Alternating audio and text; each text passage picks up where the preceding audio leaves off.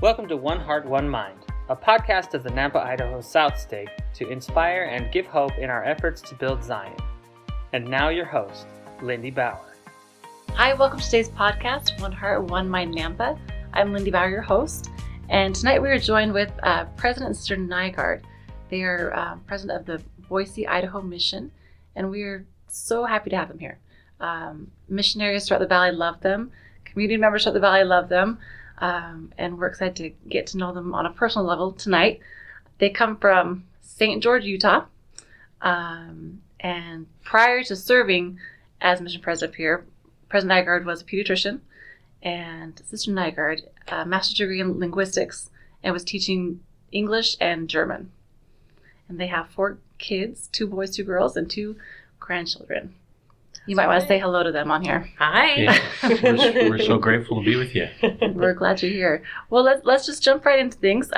Let's start with your story where you two first meet. Tell us how you met. Tell us how that all started. You go ahead and I'll give a rebuttal. I usually start and then she gives the rebuttal. We'll let her start. Well, we knew, we grew up basically in the same neighborhood, in the same ward. Did you grow up in St. George? In Salt Lake City. Salt Lake, okay. Yeah, we raised our family in St. George, so the last 25 years is where we were. But we had kids in a different state, each state, different kid, and then the last kid was born in St. George, and that we're calling that home because that was 25 years. But we both grew up in Salt Lake City area. Marty is 1 year older than I am, and you know how the beehives and the teachers don't really talk, you know. Right.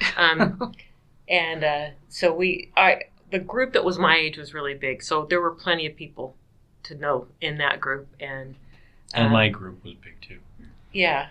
We were in the baby boom, so there were a lot of kids in our neighborhood. I remember him, and he says he remembers me playing the organ with a scowl. But her mom made sure she got a calling so she'd come to church to play the organ. You played the organ as a youth. Yeah. That's impressive. You don't see that very often. It's one way to get your daughter to go to church because they notice if the organist doesn't come. Just a little bit. Yeah. But do you ever remember having a conversation? I mean, No, I don't probably think we did. said I mean, hi we were in the same schools, but we didn't. We had totally different circles of friends, and in retrospect, that was good because she had a very different path in her youth than I did, and I think if I'd have known her well, when we did connect later, I would have had to overcome. I didn't have any prejudice about what she'd done in the past because I didn't know her then. But his mom did. But my mom did. She was the camp leader and the young women's leader. Oh, in those our camp neighborhood. leaders, they know. They take it. And Louise had created some excitement at girls' camp a few years. So You can't make camp boring, right? Oh no. It's an open opportunity. But we have mutual friends who say, "I wish I could go up to you in high school and say, you're going to marry Louise Libert." and you're going to marry Marty Knight. Yeah. And watch the stunned surprise. But when I ended up serving a mission, although I had never planned on serving a mission, when I came home from my mission. Where did you serve at? I served in Germany. Oh, okay. Yeah, and he was in medical school living at home. So when I came home, he was teaching the young adult Sunday school class, and I had a crush on him because he could explain things like nobody else I knew, and just the smartest guy I ever knew. And he always talked about all these dates he went on, but he claims they were just all first dates. They were all first dates. Yeah. And I remember one time he said, I need to repent. I said, okay, here we go. He says, I go to too many movies. It's like, get some real sins here, Marty. That's what you need to repent from. Anyway. It's pretty distracting. Yeah. So we knew each other, but we didn't get to know each other until we were 20. I was 23. You were 24? 24, 25. Yeah. In his first year. No, third year of medical school. Medical school in Salt Lake? Yes, I at was the University of Utah. Utah. And then she Okay. was at the University of Utah studying linguistics. And we just became friends. We had a group. It was before they had a lot of singles ward, unless you were at the university. And so we had a big group of singles in our area, and we would do activities. We would get together at her house actually every Sunday night and have a study group and sing. We'd stand around the piano and sing, and that was a lot of fun. And So those skills came in handy. yeah, yeah. So her dad joked that she was weeding all out. The group got smaller and smaller, and what he used to say is, "Yeah, I'd come home from he was a church leader, and he'd come home in the evenings, and the group was getting smaller and smaller, and then I would come home and it was just Marty and Louise studying, and then one time I came home and they weren't studying anymore. I love that. So it was a friendship that just blossomed gradually. We actually became team teachers of that Sunday school class, and so that helped our friendship grow a lot. And then officially started dating. Yeah, it was a kind of a ward. It was a curiosity. I remember going for a Sunday walk and people turning heads like, "Oh, that's Marty and Louise together." Yeah, people were very interested in the neighborhood. Not in Salt Lake at that time. You usually didn't connect with people right in your neighborhood. Although. Yeah, my sister married Her a sister guy married in our ward too. My next door neighbor. Well, Yeah, there you go. yeah. And then you were married. What year were you married?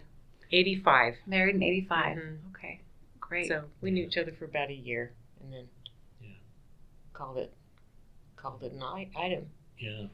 And I remember wondering why he limped. Oh, also the other memory I have of him as a young man was his mother bought. I assumed he didn't pick them himself. No, my mom. But it was in the dressed me. 60s and the 70s, and he wore these really loud bell-bottom pants and a dark red shirt to pass the sacrament. It was before the white shirt. And a mod tie. It's like, whoa. Things have changed a bit. Oh, No, yeah. I never said anything. No, the bishop never said you should wear a white shirt or anything like that. So that was okay. Yeah, I just wore whatever she told me to wear. I look back on that with, I can't believe I wore that. That's a good son. Yeah. Okay, so take us through. So now jump forward to you're married, and you both. This is my first time hearing your story, but you both have your different unique challenges and circumstances and things you have had to overcome. Let's jump into that. How was that learning that together as a couple, and what were those unique challenges? Well, I was born with cerebral palsy. I was not a premature baby, but I had premature lungs, and so I had side effects from that, including a brain injury. And cerebral palsy is, in a general term, that just means you have a brain injury. It's like a stroke in infancy. And so I have left-sided weakness, or hemiparesis, and limited use of my left hand and limp in my left leg. And so I couldn't, I wasn't very good at sports growing up, even though I loved sports, and my brothers and my dad were really quite good athletes. But I couldn't do that. So when I got to junior high, I finally was able to shift my interest more to the academic realm. And I'm sure that experience of having those weaknesses and those physical limitations sent me in a direction that I wouldn't have gone otherwise. I may have gotten to medical school anyway, but it would have been a more roundabout route. Well, and shout out to an 8th grade health teacher. Yeah, and English teacher. And English teacher. I had an English teacher in 8th grade who saw something in me that I didn't see myself. My seventh grade year was a really bad year. I didn't do well in school. I was having a hard time adjusting socially to junior high at the time, because 7th grade started junior high in our area, and had a really rough year, but I had a health teacher who was really great and an English teacher who saw something in me that I didn't see in myself, and they encouraged me to study in new ways, and it changed my direction really significantly. And I became much more interested in academics and learning about English and reading, and I loved health class. I thought I'd love to do something that I could learn more about the body. What was your family's support like for you during that time? It was outstanding. My parents were just really wonderful. It was a bit of a protective environment because of my weakness. They worried about me. My dad, I would want to do baseball and stuff like that, and he would play with me, and we would do it, but he didn't want to give me false hope that I could ever be as good as all the other kids, because I had some significant limitations. But they were very supportive, and we did a lot of family activities together. My dad is a carpenter and contractor, and so he was very much he would encourage me to come to work with him and do manual labor, which, because of my limitations, ended up being a cleanup, which I didn't like very much, which sent me more to academics as well, because I was the cleanup crew. My brothers became really able craftsmen in a lot of ways, but I never went down that road. Are you all boys in your family? No, I have 2 brothers and 2 sisters. Oh, okay. I was the oldest of 5. He has an aunt and uncle that own a farm that they used to go out and be farmhand during the summer. And so on his medical application, his school, previous work experience, one of them was farmhand, and that was often a topic of conversation, something that made him stand out, not your typical medical school applicant. I had a cousin who was my age, and then he had older brothers and sisters that lived on the farm, and so I would go out there every summer, and we had great experiences with that. And I learned how to move water lines, and so I could do that kind of physical labor. And he survived with all 10 digits. Yeah. So. I still have all 10 fingers. That's a feat. Not all farmers do. No. Yeah. Or part-time farmhands too. Yeah, or part-time farmhands. Louise, how did that affect? How did his challenge with cerebral palsy affect your perception and your your understanding of him as a person? Well, in the beginning and throughout marriage. Yeah, I think I could see that he was the protected favorite oldest son, and that's one reason why his mother really kind of held back on, or wasn't ready to see him go to me. But he.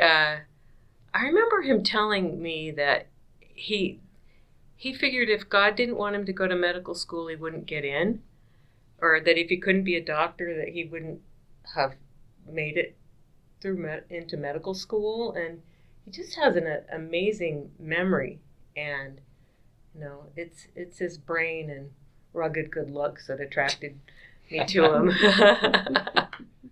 And I like he dances. Yeah, I like the sound of rugged. Yeah. It's just because I'm old now. Yeah.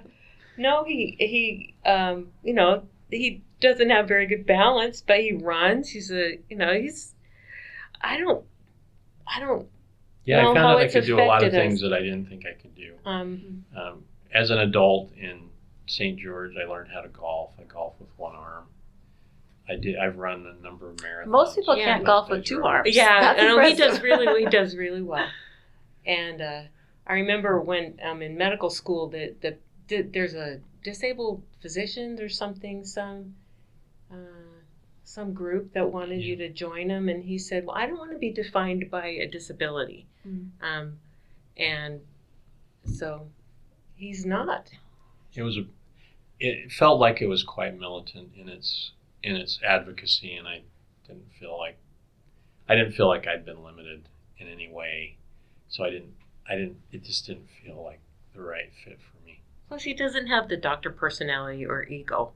He'll ask for help, if he needs help, and he'll ask for a referral, and so he learned to do a lot of technical things with one hand, and he's taught some of his patients how to button buttons, tie their shoes, those that have a similar condition. And I did attract some patients who had cerebral palsy. They heard about me, and so parents would bring their kids to come and see me, and that was really fun to watch them grow up and give them a bit of a different outlook on what they could do with their lives rather than the limits they sometimes saw. It's a difficult. I mean, I look back on my childhood, and you feel when you're a kid and you're not able to do the things that other kids do. There is an element of why did this happen to me and that kind of thing.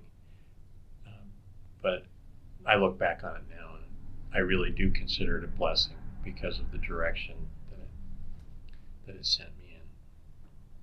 And your children, how did they? Obviously, they don't know any different. No. But you having known, can you see how that's affected them? How that's shaped their lives, or influenced?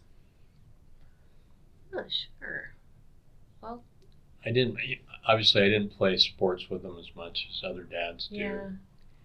I coached. And I'm kind of the camper. I always push the camping trips because I like to camp, and Marty was kind of scarred by his scouting experience. We'd go camping for fun. And our fathers and sons experience. There were like 4 years in a row where fathers and sons outings were just a disaster. I just thought, I'm not going to do that anymore. We can cancel that. Yeah, but he used to wonder why he survived, and didn't get the straight ticket to the celestial kingdom. As dying as an infant. Before age of 8, and well, that doctrine of comfort from Joseph Smith is a very comforting doctrine when you lose a child. That if your child dies as a young child, that you'll be able to raise them later, and it's a beautiful doctrine. And yet, if you're one of those children who survives, as a teenager, I used to think, well, I must have just missed the cut.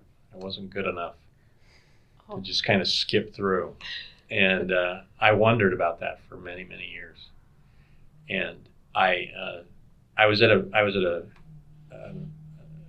devotional one Sunday night with a leader who was talking about an incident of a little boy who had been rescued from a mine. He was on a scout trip and he got lost.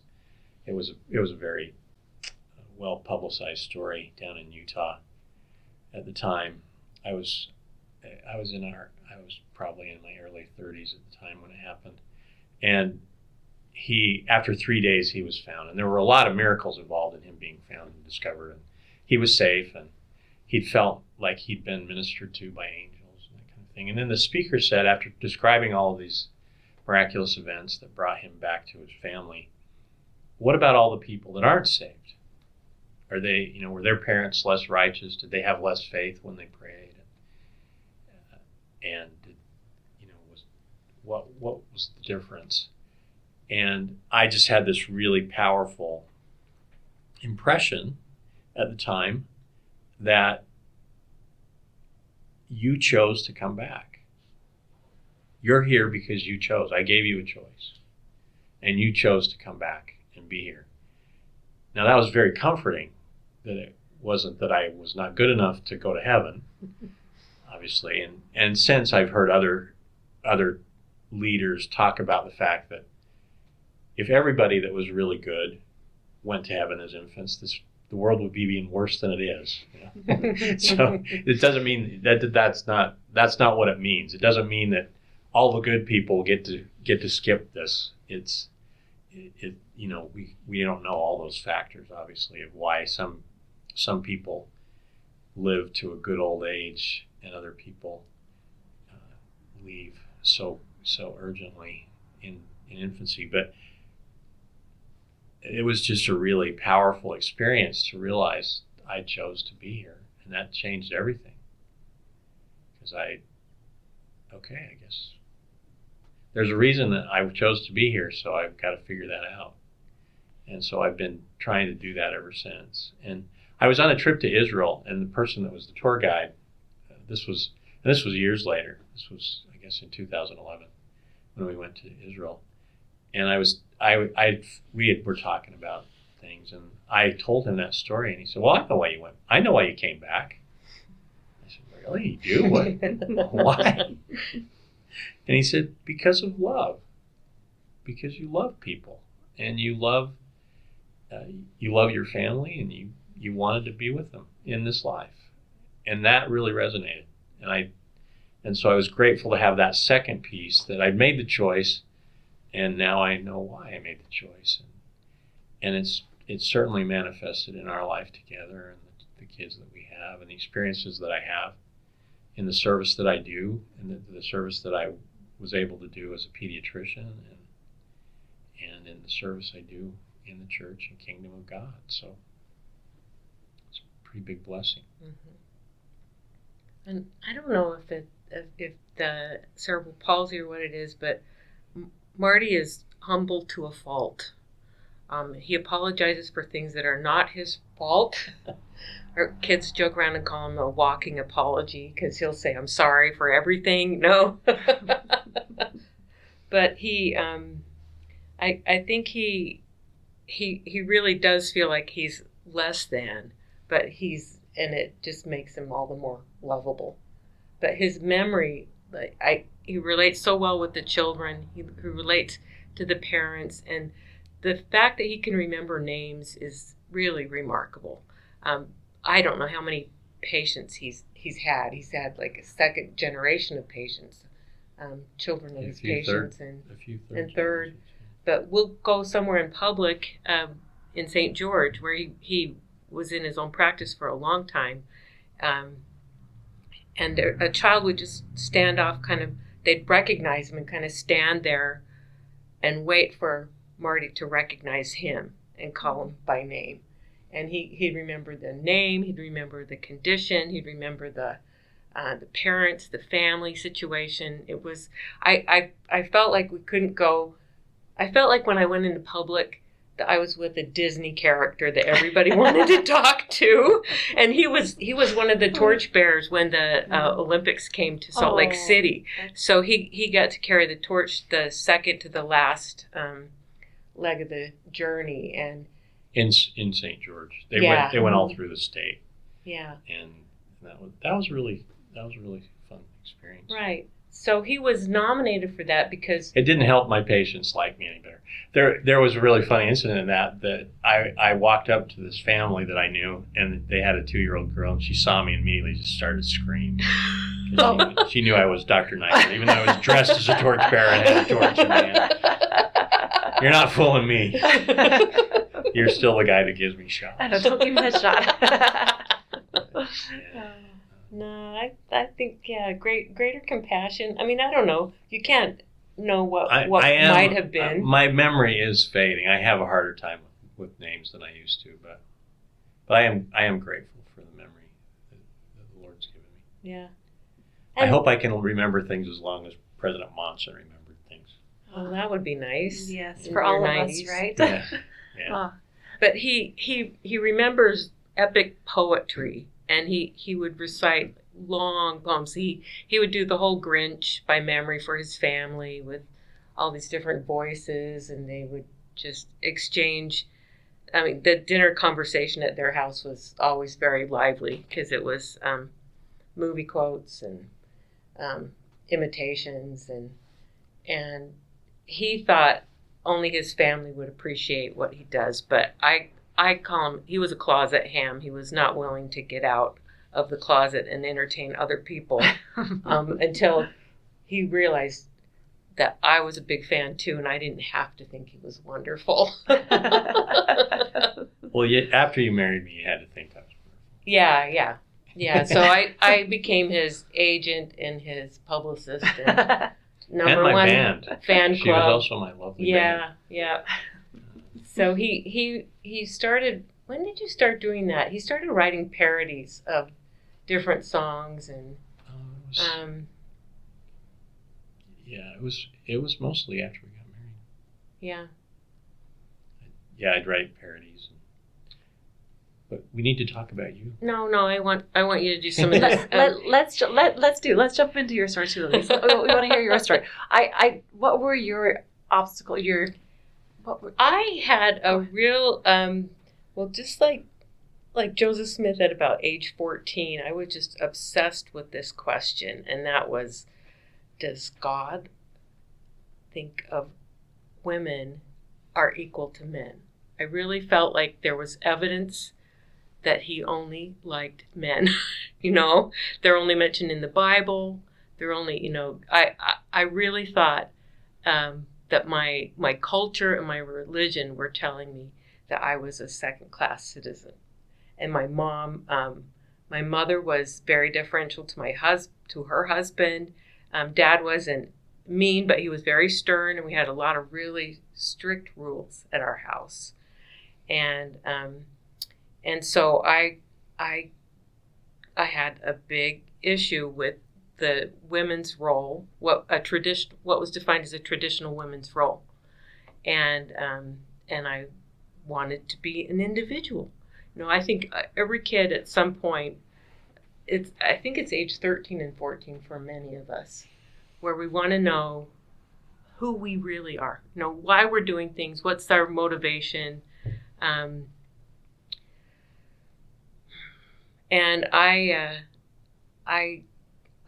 had an attitude about the church, because it was also during the bicentennial, so this was way back in 1976. They had the International Year of the Woman, and the church came out very publicly against the Equal Rights Amendment. And I thought, this is evidence of prejudice.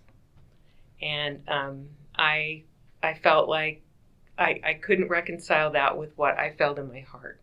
So I was proud. I was all proud. And Marty was like humble to the core and very judgmental. And I started to really I read everything I could find. Before, they had the internet, I went to the library and looked up everything under a certain Dewey Decimal number. And it was all, about women's rights. Yep. And so I could spout off all these statistics, and I was a smart mouth kid. You had that memory gift too, huh? Yeah, for some things that yeah. And I remember my mom and dad, who, they raised me in about as faithful an environment as you could have, And I remember Mom saying, "Where are you getting these ideas?" What number are you in your family? I'm number 4 girl. 4 girl. And then we have 2 boys after me. And I said, I just think about things. She says, well, somebody's giving you all these ideas, And so it's like, I couldn't come up with these ideas on my own. And I didn't. I felt like I had a secret that nobody else was going to talk about. And that was that women are as capable of men at doing anything. And I had a little posse of girlfriends, and it was a little echo chamber of women's rights. You don't need social media to have an echo chamber. If we think about our youth. Yeah, and you learn. I think about that age you start to learn that your power on other people. You can be persuasive. You can convince somebody, or you think you can convince somebody that you're right. And I just thought that I had all the answers, and I was going to set it right. I was going to make it right, and I was going to infiltrate the Relief Society and make it a real Relief Society, a real women's organization. Which just makes me laugh. And I think it's partly the the way things have changed a lot in this generation about how we value women's work, what is traditionally done by a woman. The Young Women's Program at that time was all about being a mom. And the Young Men's Program was scouts and having fun and camping and developing your skills. And I just thought, well, why aren't they studying to be dads. How come we don't get to go camping and, build fires and do all that fun stuff? Girls camp. River rafting, yeah. And call it church, We have to crochet. We have to needlepoint and all this stuff. So anyway, my obstacle was pride and prejudice against members. I just thought everybody's a hypocrite. I didn't want to go to church. My mom made me go to church and play the organ, and I sat up there and just wrote my own little critique of what was going on. And I didn't believe any of it, because I thought it was exclusive of, I thought it was only for men, and it was designed for men to make them feel better about themselves. Did you end up leaving? So that's after kind of an high school obstacle. then, Yeah. Okay. Yeah, as soon as I could. I ran away from home a few times. And when I finally graduated from high school, I did leave. And I had a scholarship. I went to the University of Utah. I went away to, I did my last year of college in Germany as an exchange student. And that's where I got my, I got a challenge that I could not overcome, and it just humbled me to the depths. My university professors told me that I'd be good. I could slide right into class and understand and be able to do my work, and I got there and I couldn't even ask for the things I wanted. She was a good German student, but it was all book learning. But she was then. To study in German was different. Yeah, to do the coursework in German was way beyond me, and I was suicidal. I just thought this is too much for me. Plus, I was away from my circle of friends, my support, and I didn't want to fail, and I didn't want to leave a mess for somebody else to clean up. But I was really thinking about suicide would be the only way out. And I that's heavy. Yeah, it was bad. And I went back to my little room where I had a private room where it was just a bed and a desk, and it was kind of like I felt like a test animal, and I had my German-English dictionary there and nothing else to look at. It was just dismal. And I remember looking at over a bridge and thinking that I could jump from there. And then I went home and I sat there and I just I said the first audible prayer that I'd ever really said. I really prayed from the heart. And I said, if there is anybody out there, if there's anybody that can hear or know what I'm feeling, I need to know that I'm not really alone. And I had such a powerful witness that I was just overwhelmed. And I had an undeniable answer that, okay, there is something else out there. But I looked for anything but at the church. And but I had a roommate there he's from Indonesia, and he kept asking me about questions about the church because he knew I was from Utah. And he said, well, you're a Mormon. I said, no, I'm not. He said, well, tell me why Mormons do this. Tell me, do they really think that you should have more than one wife? And all these just really questions. And I said, I don't want to talk about it, Hassan. Because I don't believe any of it. But he kept asking me. And I said, okay, I'm going to call the Mormon missionaries, and they're going to get you. And he said, you have to call because they probably only speak English. So we're speaking in German. And so I called them up, and they said, well, yeah, I would love to teach your friend. I said, but it's not me. I don't believe it. I know. Okay, but if you're a good friend, you'll come with him and help him, feel comfortable talking with us. And I said, all right. And he said, the elder said, well, we can't get with you until Monday, but you could come to church on tomorrow.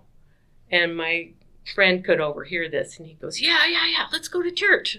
Okay, all right, tell us where the church is. And we got on the streetcar. We left in plenty of time the next day. And we got off the streetcar, and we walked up and down the street, and there was no church, anything looking like a church there. And so I thought, well, that was just a prank. So we're getting back on the streetcar, and I looked across the street, and there was a plaque, maybe 9 by 9, that said Church of Jesus Christ of Latter-day Saints. That was the church. It was just a flat that had a sign like this on the gate. And I saw that, and there were some missionaries standing on the porch waving at us. And so we went over there, and as soon as I walked in, I felt that same kind of, you're home. This is where you belong. You don't. You're not alone. We're people are aware of you. There's more to life than what you know. And they took Hassan and me into this little windowless room and showed us a film strip of the first vision with the sound on the cassette tape, and then they flipped the picture. And as soon as the music started, I knew all the hymns because I'd played them since I was 14. It started with the bum bum bum bum bum. Bum, bum, bum, bum, bum. And then there's a boy walking through this field, and again the Spirit just resonated with me, and I couldn't deny it. But the whole time I was like, this can't be true. This is the stupidest story. This is so impossible. How can this be true? Just fighting it. Did you almost leave?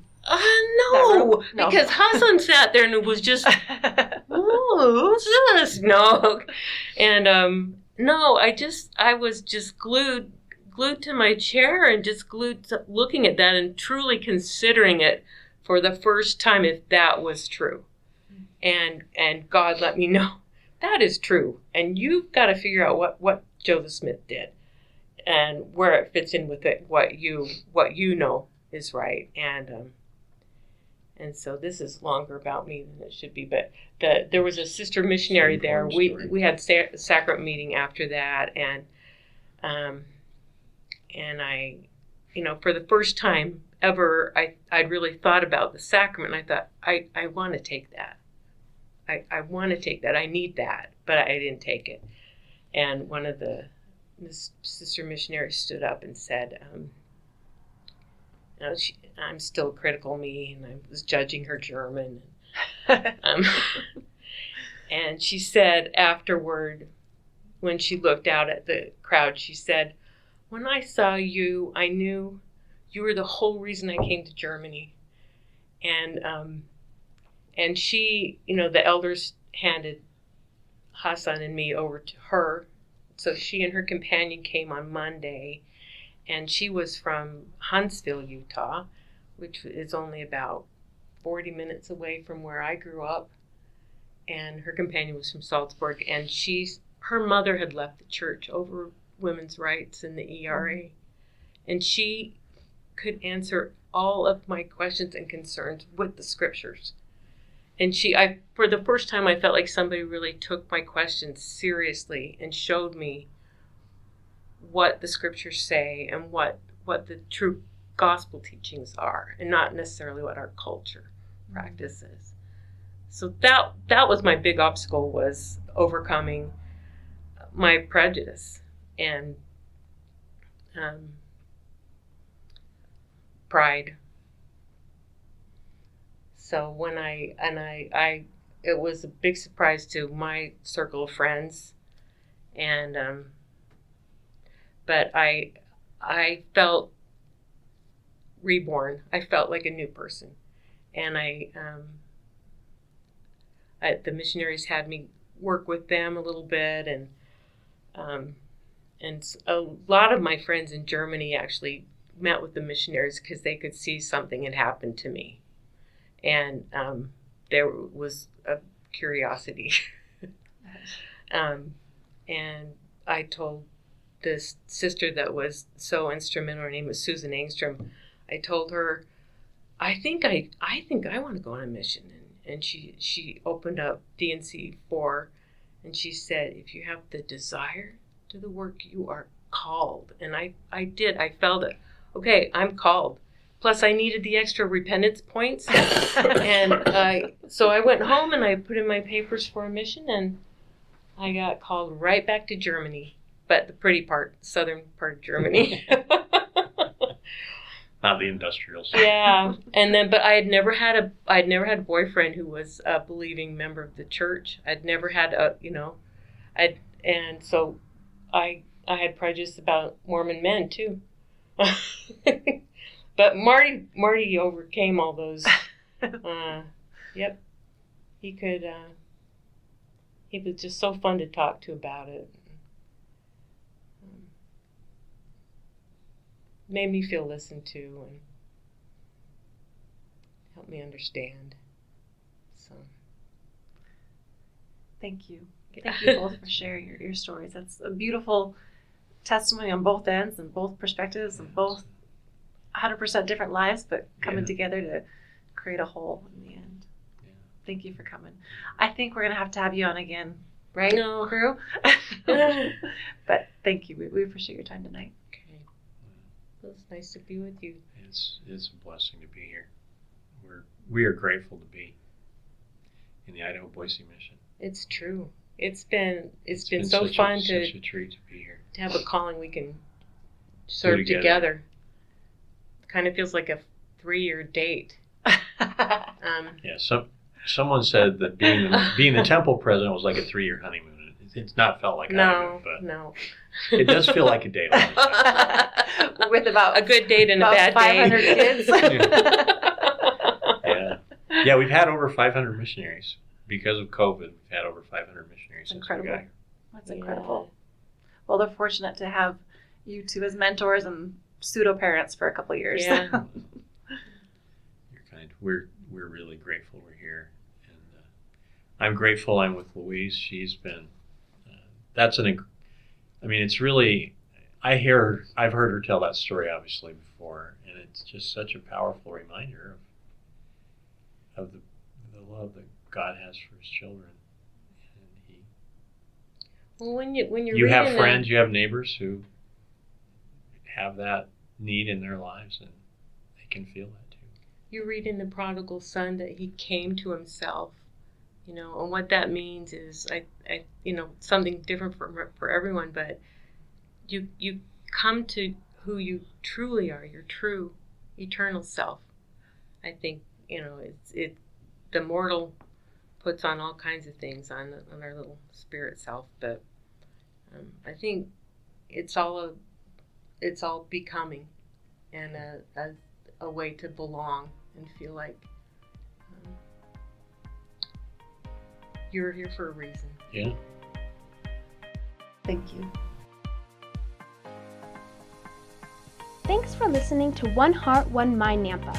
Credit is given to Kim Keller, who oversees the podcast, both Lindy Bauer and Kim Keller, who are our hosts, Casey Maddox, the project director and announcer, Rachel Bauer, who is our site director. Likewise, thanks also to Kayla Christensen, our project manager, John Freeman, our communications coordinator, Jesus Gomez, the key grip and podcast editor, Don Ricker, our digital platform manager, Rich Petrie, and DJ Holiday for final edits. Thank you for listening to One Heart, One Mind. We hope that you have felt inspiration and hope in moving towards Zion. As always, thank you, and may the Lord bless you.